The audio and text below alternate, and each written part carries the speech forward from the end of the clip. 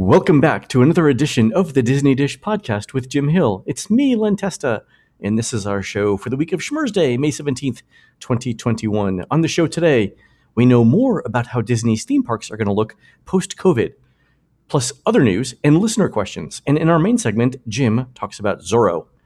Let's get started by bringing in the man who says that if you have more than one lasagna and you put them on top of each other, you have one lasagna.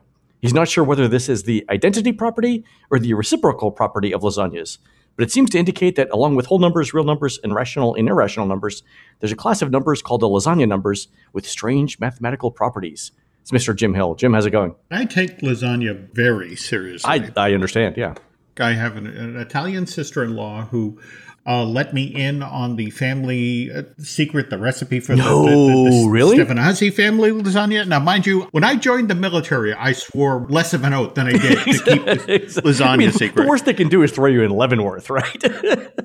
This, on the other hand, if I reveal too much here, there could be some issues involved. But for those of you who do lasagna at home, the first two steps are crucial. You have to put a light coat of olive oil on the bottom of the pan, and then the very first level of sauce, which you put immediately on top of the olive oil, should be a meat sauce. Because you need that fat content in the meat sauce. Oh, plus the oil. Yeah. So it gets crispy. And also that you can eventually get the lasagna out of the pan, because the version I was taught by my sister-in-law literally is referred to as building permit lasagna. At the end, this thing is so heavy, you actually have to sign a waiver that says you agree not to go swimming for the next 48 hours. Because otherwise, you just go straight to the bottom. Maybe that's where the rule came from. No swimming after directly after eating. It's from Italians. There we go. All right, Jim, let's do a quick shout out to subscribers over at disneydish.bandcamp.com. Thanks to new subscribers Polaris Keith, Hannah Broughton, Neil Dolstad, DVC Nut, and Florida Journey.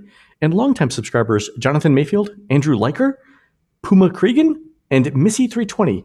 Jim, while on a holiday, these folks tasted the delicious street food made by a gentle, giant, fur-covered Nepalese shepherd and convinced him to open a restaurant in Disney's Animal Kingdom. And that's how we got Yak and Yeti. True story. Wow. Other than the residual fur content, very tasty, but maybe get you to wear a hat and a shawl. It's a glandular condition, Jim. It's not his fault. There we go. All right, folks, let's do the news. Folks, the Disney Dish News is brought to you by Storybook Destinations, trusted travel partner of the Disney Dish podcast. For a worry-free travel experience every time, book online at StorybookDestinations.com. All right, Jim, the big news here, the Disney earnings call, which happened on Thursday. A couple of things out of Bob Chapek's statements and then the follow-up questions that he got. So the first thing, Jim, was Chapek pretty much implied there would be no masks in Walt Disney World this summer, right? He didn't say that straightforwardly. Very heavily implied it. Right. I think he said something like, it's no fun wearing masks in 95 degrees in Florida, so a lot of people will be very happy this summer. Something like that. Yes. There we go. So we talked about capacity increases in the park, and he seemed to say it this way, that not only will we increase park capacity, we already have increased park capacity. And that was interesting because we think that happened at the Animal Kingdom on Saturday, May 8th as a test of how the parks would function. And then the rest of the parks got a capacity increase on Tuesday, May 11th. And the reason I think this is, prior to that, we're sort of like in a weird period where post-Easter but pre-summer vacation, right? So the middle of May on a random weekday should not be that crowded, right? And last week, for example, the parks, if you look at the wait times, the average posted wait time in the parks over on any given day as compared to the last 30 days. Generally speaking, this time of year, they're like 25th out of 30, 28th out of 30, fairly low in terms of averages. Then on Saturday, the Animal Kingdom did two things. One, it started with the previews for festivals of the Lion King. Preview was running. Yeah, okay. But the second thing is we think that they increased park capacity. And the reason for that is that the park's average posted wait time, which again was somewhere in the the low 20s on average, jumped to 5th highest over the last 30 days. While the other parks were again like 25th, 28th, 30 and so on. And then on Tuesday, May 11th, all of the parks average wait times jumped. And again, for that to happen on a random Tuesday in May is unusual. So I think that's when the park capacity increased. Okay. Did we see that stick? Yeah, it did in fact stick. So it was true the next day and the day after that too. So we'll check for today as well. I didn't run yesterday's numbers, but I'll do that later on. Okay. The other interesting thing I think that he mentioned was he talked about these things, this thing called a loyalty program for Disneyland. So here's the entire exchange. It started with a question by Doug Mitchelson from Credit Suisse, who says one of the core theses is that coming out of the pandemic, the potential that the parks at Disney are more profitable than pre-pandemic. And you talked about some of those drivers. One of them, perhaps, when the parks return to 100% of capacity, is that capacity different than it was pre-pandemic? Is it bigger? Are you smarter on pricing? Are margins structurally higher? So one, I'm just curious if you agree with that thesis that the parks could end up being more profitable coming out of the pandemic than it was going in. And he goes on and talks about ESPN after that. But anyway, Chapek replied this. Okay, in terms of park and in terms of the relative profitability, as you know, there's a lot of negative impacts, of course, with COVID, but one of the things that gave us a chance to do as we were forced to stop operation was to completely re-examine how we priced and programmed our tickets. And as you all know, we ended our current annual pass program in Disneyland. And that gives us a chance to sort of create a modern version of a park loyalty program, an affinity program that isn't necessarily governed by legacy. And as you know, the net contribution back to the company varies tremendously and was one of the levers that we used to grow yield over the past several years, depending on what type of ticketing structure or a particular guest came in. With the ability now for us to sort of completely reconsider how we go about our loyalty programs and our frequent visitor programs, we have the chance to make even more advancements, not only in terms of the guest experience and make sure that guests have tremendous experience, no matter what day of the year they come, whether it's a high demand day or a relatively low demand day, but also the ability to increase our per caps and our yields. And that means make more money. So here's the thing. So Jim, he specifically is now, we're not talking about annual passes anymore. We're talking about loyalty programs and frequent visitor programs. That's not an annual pass, is it? No. And I don't know if it was part of this exchange, but there was also, Chapek threw off something to the effect of talking about when it came to the annual pass holders, they weren't getting the sort of spending they wanted from them. Right. I think he said this on the last earnings call, that if you sort of rank everyone from 1 to N, all the different types of visitors, like the once in a lifetime visitors who are spending $12,000 on their Grand Floridian stay. Those are the people who were the most profitable, and at the bottom of it was annual pass holders. Mm-hmm. In a weird sort of way, Chapek is sort of zeroing in on that annual pass holder who knew to stop at McDonald's to get lunch before they went into the park, that they weren't spending $18, $19 for the chicken dinner at the Plaza Inn. Right. That's the thing going forward here. I just feel like there's a repositioning of the park now that's going to embrace the day guest. And that's going to be interesting going forward. I was trying to think of analogies to this, and the closest thing I could come up with is Las Vegas. So depending on how much money you put into play or you spend at the restaurants or at the hotels or whatever, you get rewards points. And I think it's going to be something like that. Just yesterday, 2 hours or so ahead of the earnings call, Disneyland Forward had one of their virtual town meetings. And what's Disneyland Forward? Disneyland Forward is the plan for the next 40 years for the Disneyland Resort. 40 years is a long time. It is, but at the same time, one of the things that they pointed out as they were starting the meeting yesterday was that there was the plan that the city of Anaheim and Orange County agreed to with the Disneyland Resort back in 1993. Now, if we jump forward 25 years at that point, the fact that we got Star Wars Galaxy's Edge in the upper northwest corner of Disneyland Park was actually the agreement they made back in 93 that allowed Disney to expand out into that section of the theme park. Holy cow. This was previously back of house and 25 years in the making before we finally got that land. Now, to circle back to the Wales idea, one of the things they talked about going forward is that Disneyland Resort is looking at trends in travel and the way people vacation. And the thing that people seem to be embracing are these environments that have retail and attractions and dining. In fact, once again, they brought up the Fantasy Springs expansion that's being done for Tokyo Disney Seas. They brought up the fact that back in 1993, as part of this agreement, the Disneyland Resort got the rights, again, from the city of Anaheim and Orange County, to develop 6 million square feet of theme park in Anaheim. And to date, they've only done half of that. They've only done roughly 3 million square feet.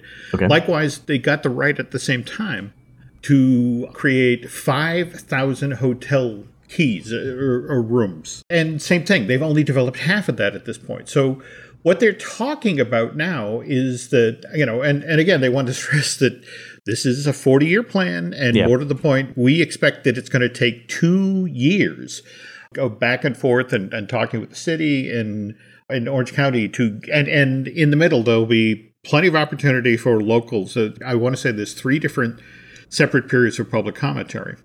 But the idea is at the end of 2 years, they'll have a revised agreement that will allow them to develop different parts of the Disneyland Resort, areas that had not been set aside for theme parks. Really? Yeah. One of the things they kept hammering on was that one version of this plan has both DCA and Disneyland Park expanding by a full third, but literally going over Disneyland Drive. Yeah, and that's one of the ones we saw, right? We saw that in the concept art. Yeah. They actually said as part of this presentation that they wished people wouldn't necessarily look too closely at the concept art.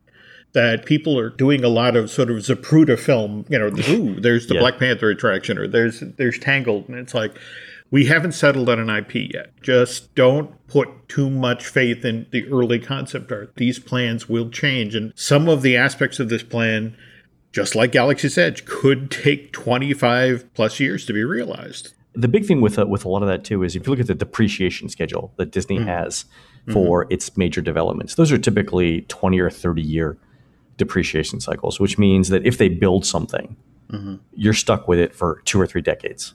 Oh, easy. Right. Yeah.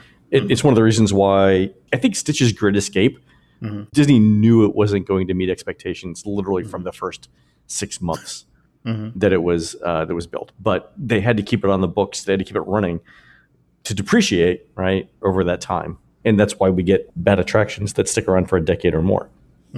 I think we're going to see the same thing here. Disney's very cautious about the development of these things, not only because it takes an enormous amount of money, but it means that they can't do anything else with that property for 30 years, 20 or 30 years. So they're, that's why they don't do these sorts of things very fast. That certainly makes sense. But again, it was a fascinating presentation. And what was interesting also, Anaheim local officials were talking about how they've got 27 hotels that by the end of May will be up and running, accepting guests in the area again. And likewise, the Anaheim Convention Center is trending in the right direction. In fact, I don't know if you saw that they've actually moved up the Star Wars convention from August to May of next year, which that's good.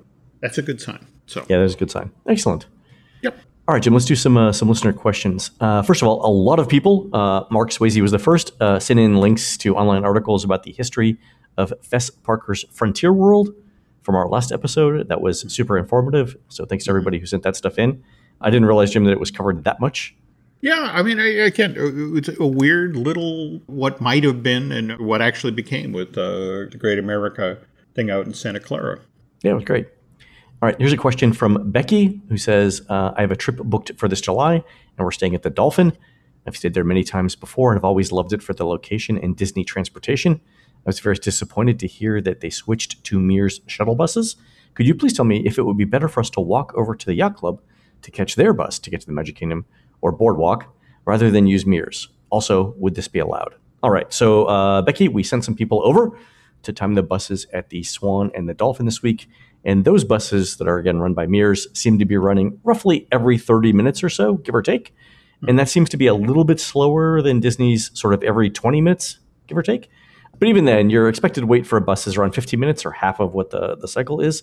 And so I'm not sure it's worth the walk over to the Boardwalk or the yacht club, because the walk will take 10 minutes and that's most of the time for the next bus. So I would say it's a little slower, but I don't know that it's worth the walking unless you just missed a bus. So if you walk up to the bus stop and you see that a bus is just leaving for the Magic Kingdom, you can be pretty sure that the next one's not going to be for 30 minutes. In that case, I would take my chances and walk over to the nearest Disney hotel and see what happens there. All right, Jim, here's a question from Beth in the Alps, who says, I'm a theme park fan living in France and listen to a lot of podcasts on the topic. The Disney Dish is by far my favorite. Oh, thank you. And I'm amazed at the great information that you put out every week. The history is always fascinating, and the park news top notch. Mostly. I think mostly must be a French idiom because It's such a gentle stiletto. exactly. You guys are great for the most part. It's an idiomatic thing. It's probably Google Translate screwing it up. Okay, there we go. I just have one tiny correction for episode 321. The Velocicoaster is not the first attraction to feature a two-sided guest locker configuration. Europa Park in Rust, Germany opened their Arthur and the Invisibles coaster in 2014. It features just such a setup, keeping the incoming and outgoing guests separated by having back and front doors on the lockers. Thought you would like to know. So that is fabulous. Also, quite a few people sent this in. Also, thanks to Dr. Peter Luce in Germany. Beth helpfully included a wheel of cheese with her question. So that's the one we read on the air. Hey, make with mine part of the cheese. All right, here's a question from Instagram. He says, "Hi, Lynn and Jim. I'm wondering if you've seen the Disney cruises that are being advertised for UK residents, and if you thought it was worth the £1,600 plus for 2 nights. I'm very tempted, but given the UK weather, I'm not sure the swimming pool will be as much of a draw as it should be, and I'm wondering what else you can do or get for that money. Have they ever done this before, or is it because the cruise ships are stranded in the UK because of COVID? Thanks for any tips." So let me just say, I absolutely understand the weather concern. I once was in Alton Towers in June, which, Jim, June is summer, right? In theory. I was in Alton Towers in June, which is sort of like the Midlands of the UK, so a couple hours north of London. And it was June, and so I packed short sleeves. Mm-hmm. And Jim, I froze. Like, I literally huddled with humanity, people I didn't know, in the forests of the British Midlands, because it was that cold. I think it was like 40 degrees. And the next week it was like 85. What are we doing here? That reminds me of one of my favorite Mark Twain quotes. The coldest winter I ever spent was a summer in San Francisco. Yeah. So anyway, so this cruise is £1,600. So 1,600 quid's about $2,250 for a 2-night cruise, or $1,125 per night, roughly $575 or so per person per night. That seems expensive.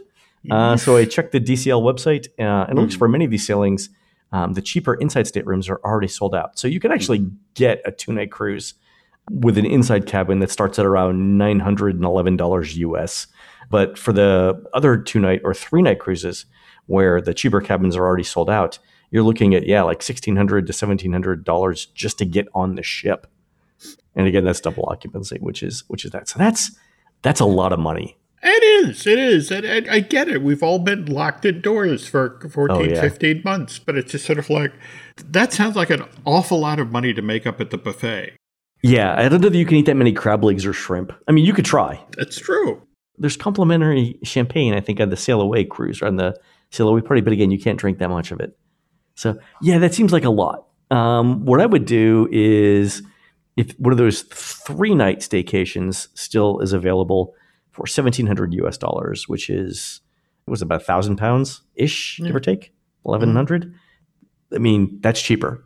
I would try that. The other thing I looked at, Jim, was so pricing has been leaked for the first couple sailings of the Disney Wish, the new ship. Mm-hmm. And I was looking at some of the longer cruises, like the more than 4-night cruises, and the prices there, I had to do the math twice to make sure that I was doing it right. So an inside cabin on the Wish, on one of its inaugural longer cruises, an inside cabin with no windows, averaged $880 per person per night. For an inside stateroom. It was around $6,000 for the cruise. I was like, what? Who's? How? What? Is money even real at that point? I don't understand. Do we see prices radically go down after the inaugural cruises? Or? Well, it's funny because I only looked for a certain number of days out, but then I looked on the Wonder, which is the oldest ship, I think, in the fleet, and to see what that is. And same number of days, going out of Port Canaveral, instead of, I think it was 8. It was around 8 something a night for the Wish, and the Wonder was $600 per person per night, less expensive. Which tells you the premium that Disney's able to get for the people who want to be on, among the first on the new ship, and it's newer itineraries. Yeah, it's crazy. boy, those are pretty steep bragging rights. But, That's a lot, yeah. So, okay. Which is not to say I'm not going to book one, It's just I'm going to find the cheapest one I can do. Okay, well, I'll be following in the rowboat. Throw me some shrimp and crab legs, okay? Exactly. Yeah, I'm just going to dump these overboard. Yeah, just hold on. All right, folks, we're going to take a quick commercial break. When we come back, Jim continues the story of how characters like Zorro ended up in the Disney theme parks. We'll be right back. Hey, it's Ryan Reynolds, and I'm here with Keith, co-star of my upcoming film, If, only in theaters May 17th. Do you want to tell people the big news? All right, I'll do it. Sign up now and you'll get unlimited for $15 a month and 6 months of Paramount Plus Essential Plan on us. MintMobile.com/switch. Upfront payment of $45 equivalent to $15 per month. Unlimited over 40 gigabytes per month. Face lower speeds. Videos at 480p. Active Mint customers by 531.24 get 6 months of Paramount Plus Essential Plan. Auto renews after 6 months. Offer ends May 31st, 2024. Separate Paramount Plus registration required. Terms and conditions apply if rated PG. On the last show, we talked about how Fess Parker had taken everything he had learned while doing Davy Crockett and tried to open up a theme park, which eventually didn't work out, but still was friends with Disney and so on. Then what happened? Fess learned a lot at Walt Disney and applied that going forward, with Daniel Boone. I mean, he, for example, learned from the mistakes that Walt had made about the merchandising and made sure that 20th Century Fox, the company that produced the Daniel Boone show, had it all set up when the show launched in '64. Likewise, bringing Buzz Price's company in to do the land search for Frontier World and all that. But Walt learned a lot of these lessons the hard way, and it involved a lot of bumping heads with the executives at ABC. And that was largely because of what had happened with Davy Crockett. And you have this monstrous hit right out of the box. So the executive of ABC was like, well, we'd like another Davy Crockett-sized hit every season of the show. And Walt was like, guys, I've been doing this. I've been working in entertainment for 30 years at this point. And I've had exactly 3 of those happen. There was when Steamboat Willie came out in November of 28 and was lucky enough to be the first cartoon short with synchronized sound and, became a sensation. Then there was December of 37 where he was lucky enough to do the first full-length Technicolor animated feature, Snow White and the Seven Dwarfs. And then Lightning in a Bottle for the third time. March of 1950, Cinderella comes out and becomes the monstrous hit that basically saves the company and makes it possible to make Disneyland. And he's like, lightning can strike. I mean, that's the thing with Davy Crockett. It was the right show at the right time. But would like you to manufacture some Kismet, please. Yes, but the executives at ABC are, it's like, that's nice. And we definitely hear what you're saying, Walt, but we still want another Davy Crockett. And as soon as possible, by the way, because ABC is 1/3 owner of Disneyland Inc. at this point. Right. Walt really has no choice. He has to keep these executives happy because they can slow down expansion. They can hinder his plans. This is why we got those 2 additional Davy Crockett episodes, the Davy Crockett's Keelboat Race and the Davy Crockett and the River Pirates for season 2 of the Disneyland show. But again, ABC still like, that's nice, but 2 Davy Crockett's isn't going to do it. And so it's a board meeting at ABC. And Walt has been scheduled to come in and talk to the board, and the door flies open, and here's Walt Disney in a cowboy hat, and he's got a set of holsters on, and he pulls out 2 cat pistols and starts shooting them in the air. And he's like, you want Davy Crockett-like heroes? Okay, we're going to have Davy Crockett-like heroes. The next 3 years of the Disneyland TV show, we got The Saga of Andy Burnett. We got 9 Lives of Elphaba Baca. We got Let me pause here and say the 9 Lives of Elphaba Baca sounds like one of the Lord of the Rings trilogies. It's got Robert Loggia in it, by the way, who does a great job. But we've got Texas John Slaughter, we got Swamp Fox, and we've talked on the last show about the Daniel Boone show. But I'm sorry, if I ever go into stripping in Gainesville, Swamp Fox is going to be my stage name. Go ahead. All right, you were saying. Go ahead. Having learned a tough lesson from Davy Crockett, first season of the Disneyland show, only 3 episodes. So Walt, literally, it's like, okay, let's make sure we have lots of stuff in the hopper. So Daniel Boone had 4 episodes. Saga of Andy Burnett had 6 episodes. Swamp Fox had 8 episodes. 9 Lives of Elphaba Baca, what a surprise, 9 episodes. With Texas John Slaughter, 17 episodes. Okay, so that's 44 TV shows. And so were the people at ABC happy with this? No, because none of them were Davy Crockett. This is frustrating Walt because what's happening is that each year he's losing less and less of the Disneyland show to remember how, if you watch the opening credits of Disneyland TV show, some shows are going to be set in Fantasyland, some shows are going to be set in Adventureland. Right. And now he's dedicated 44 of them to Frontierland. Yeah, it got so frustrating to Walt that for the 59 season of the show, he actually changed the name of the Disneyland TV show to Walt Disney Presents, because it's like, okay, we're doing mostly Westerns, and the ABC executives are just as frustrated with Walt. In fact, you have to chase down this book. It's Leonard Goldenson, the founder and first president of the American Broadcasting Company. And this is what he has to say about Walt Disney and his brother Roy. His memoir was published in 1991. It's called Beating the Odds, The Untold Story Behind the Rise of ABC, the Stars, Struggles, and Egos That Transformed Network Television by the Man Who Made It Happen. Goldenson looks back at the time when he works directly with Walt. This is because of that $5 million that they made available to, at a really crucial time for the construction of Disneyland.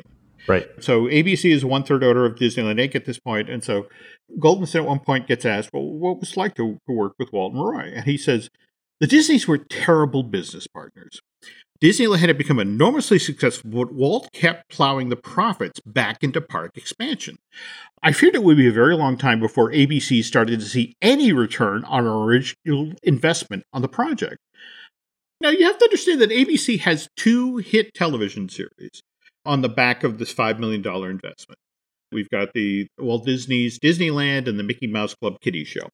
They're also making money hand over fist because they got, as part of this deal, the fast food concessions in the park.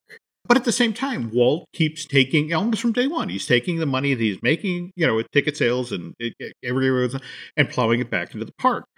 Which brings us to 1957. Walt is now planning his most ambitious expansion of the park to date. This is when the Matterhorn, bobsleds, the submarine voyage, and the monorail would all be added to the park at the exact same time. It was going to cost $6 million, and that's more than a third of what Walt spent to build the park originally back in 55. Okay, but those are still there, so money well spent. Walt knew that if he ran this by the guys at ABC, again, they're going to say no. Yeah, or they're at least going to slow it down. They're going to make it difficult. But he also remembered that as part of the original deal back in 53, he still technically owed ABC a third show.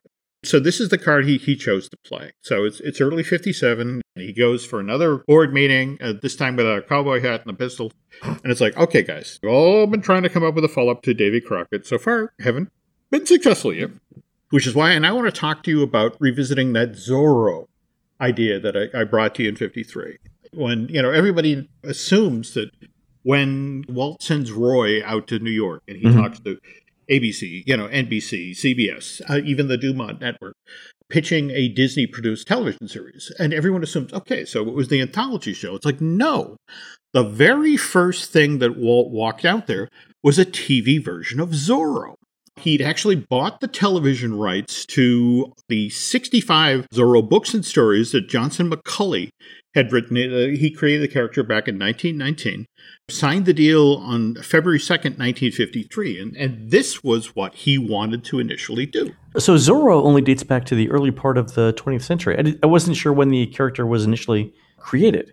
1919. So it's not like a 1860s sort of comic book pulp fiction character. The first story comes out in 1919, and then Douglas Fairbanks Sr.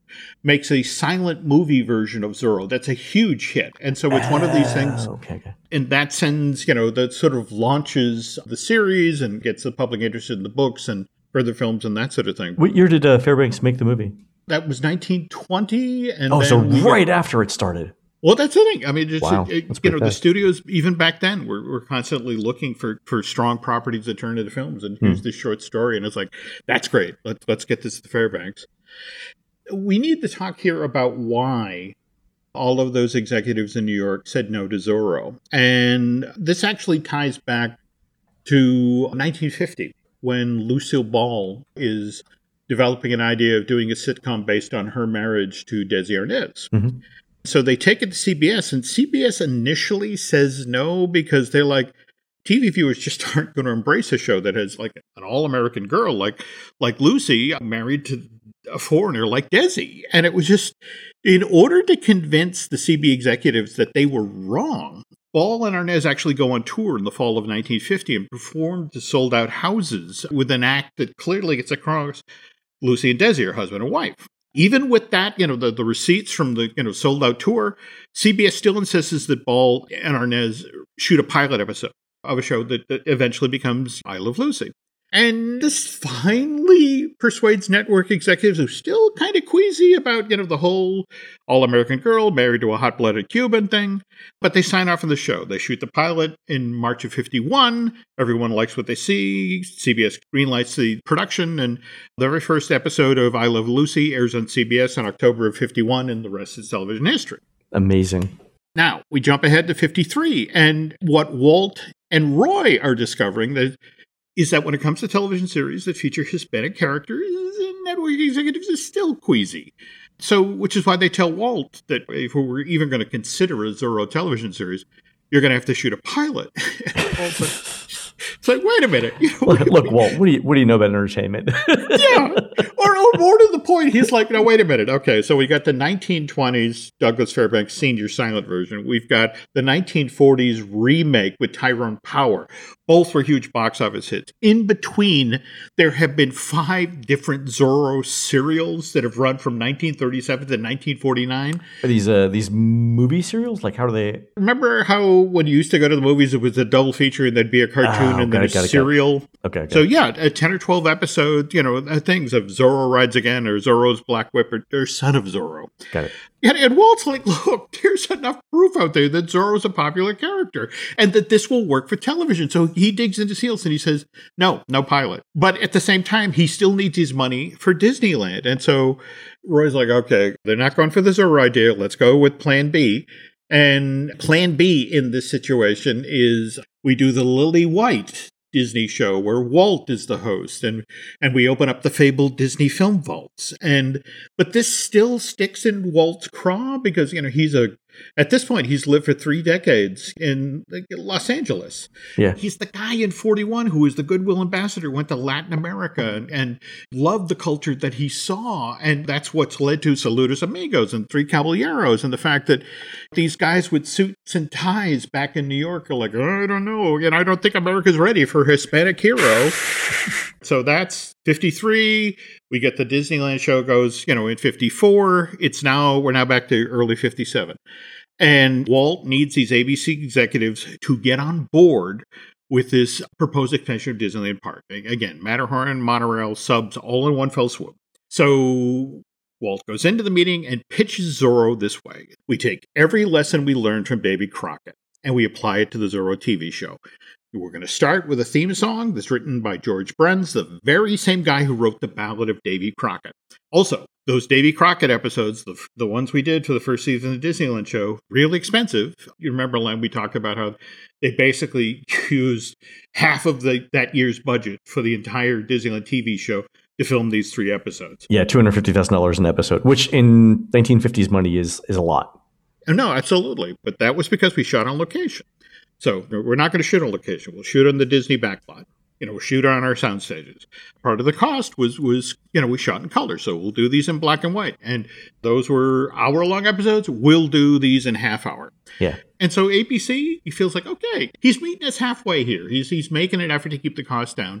Yeah. But at the same time, it's a Hispanic hero. So it's like, all right, tell you what, we'll agree if you get the right actor for this role.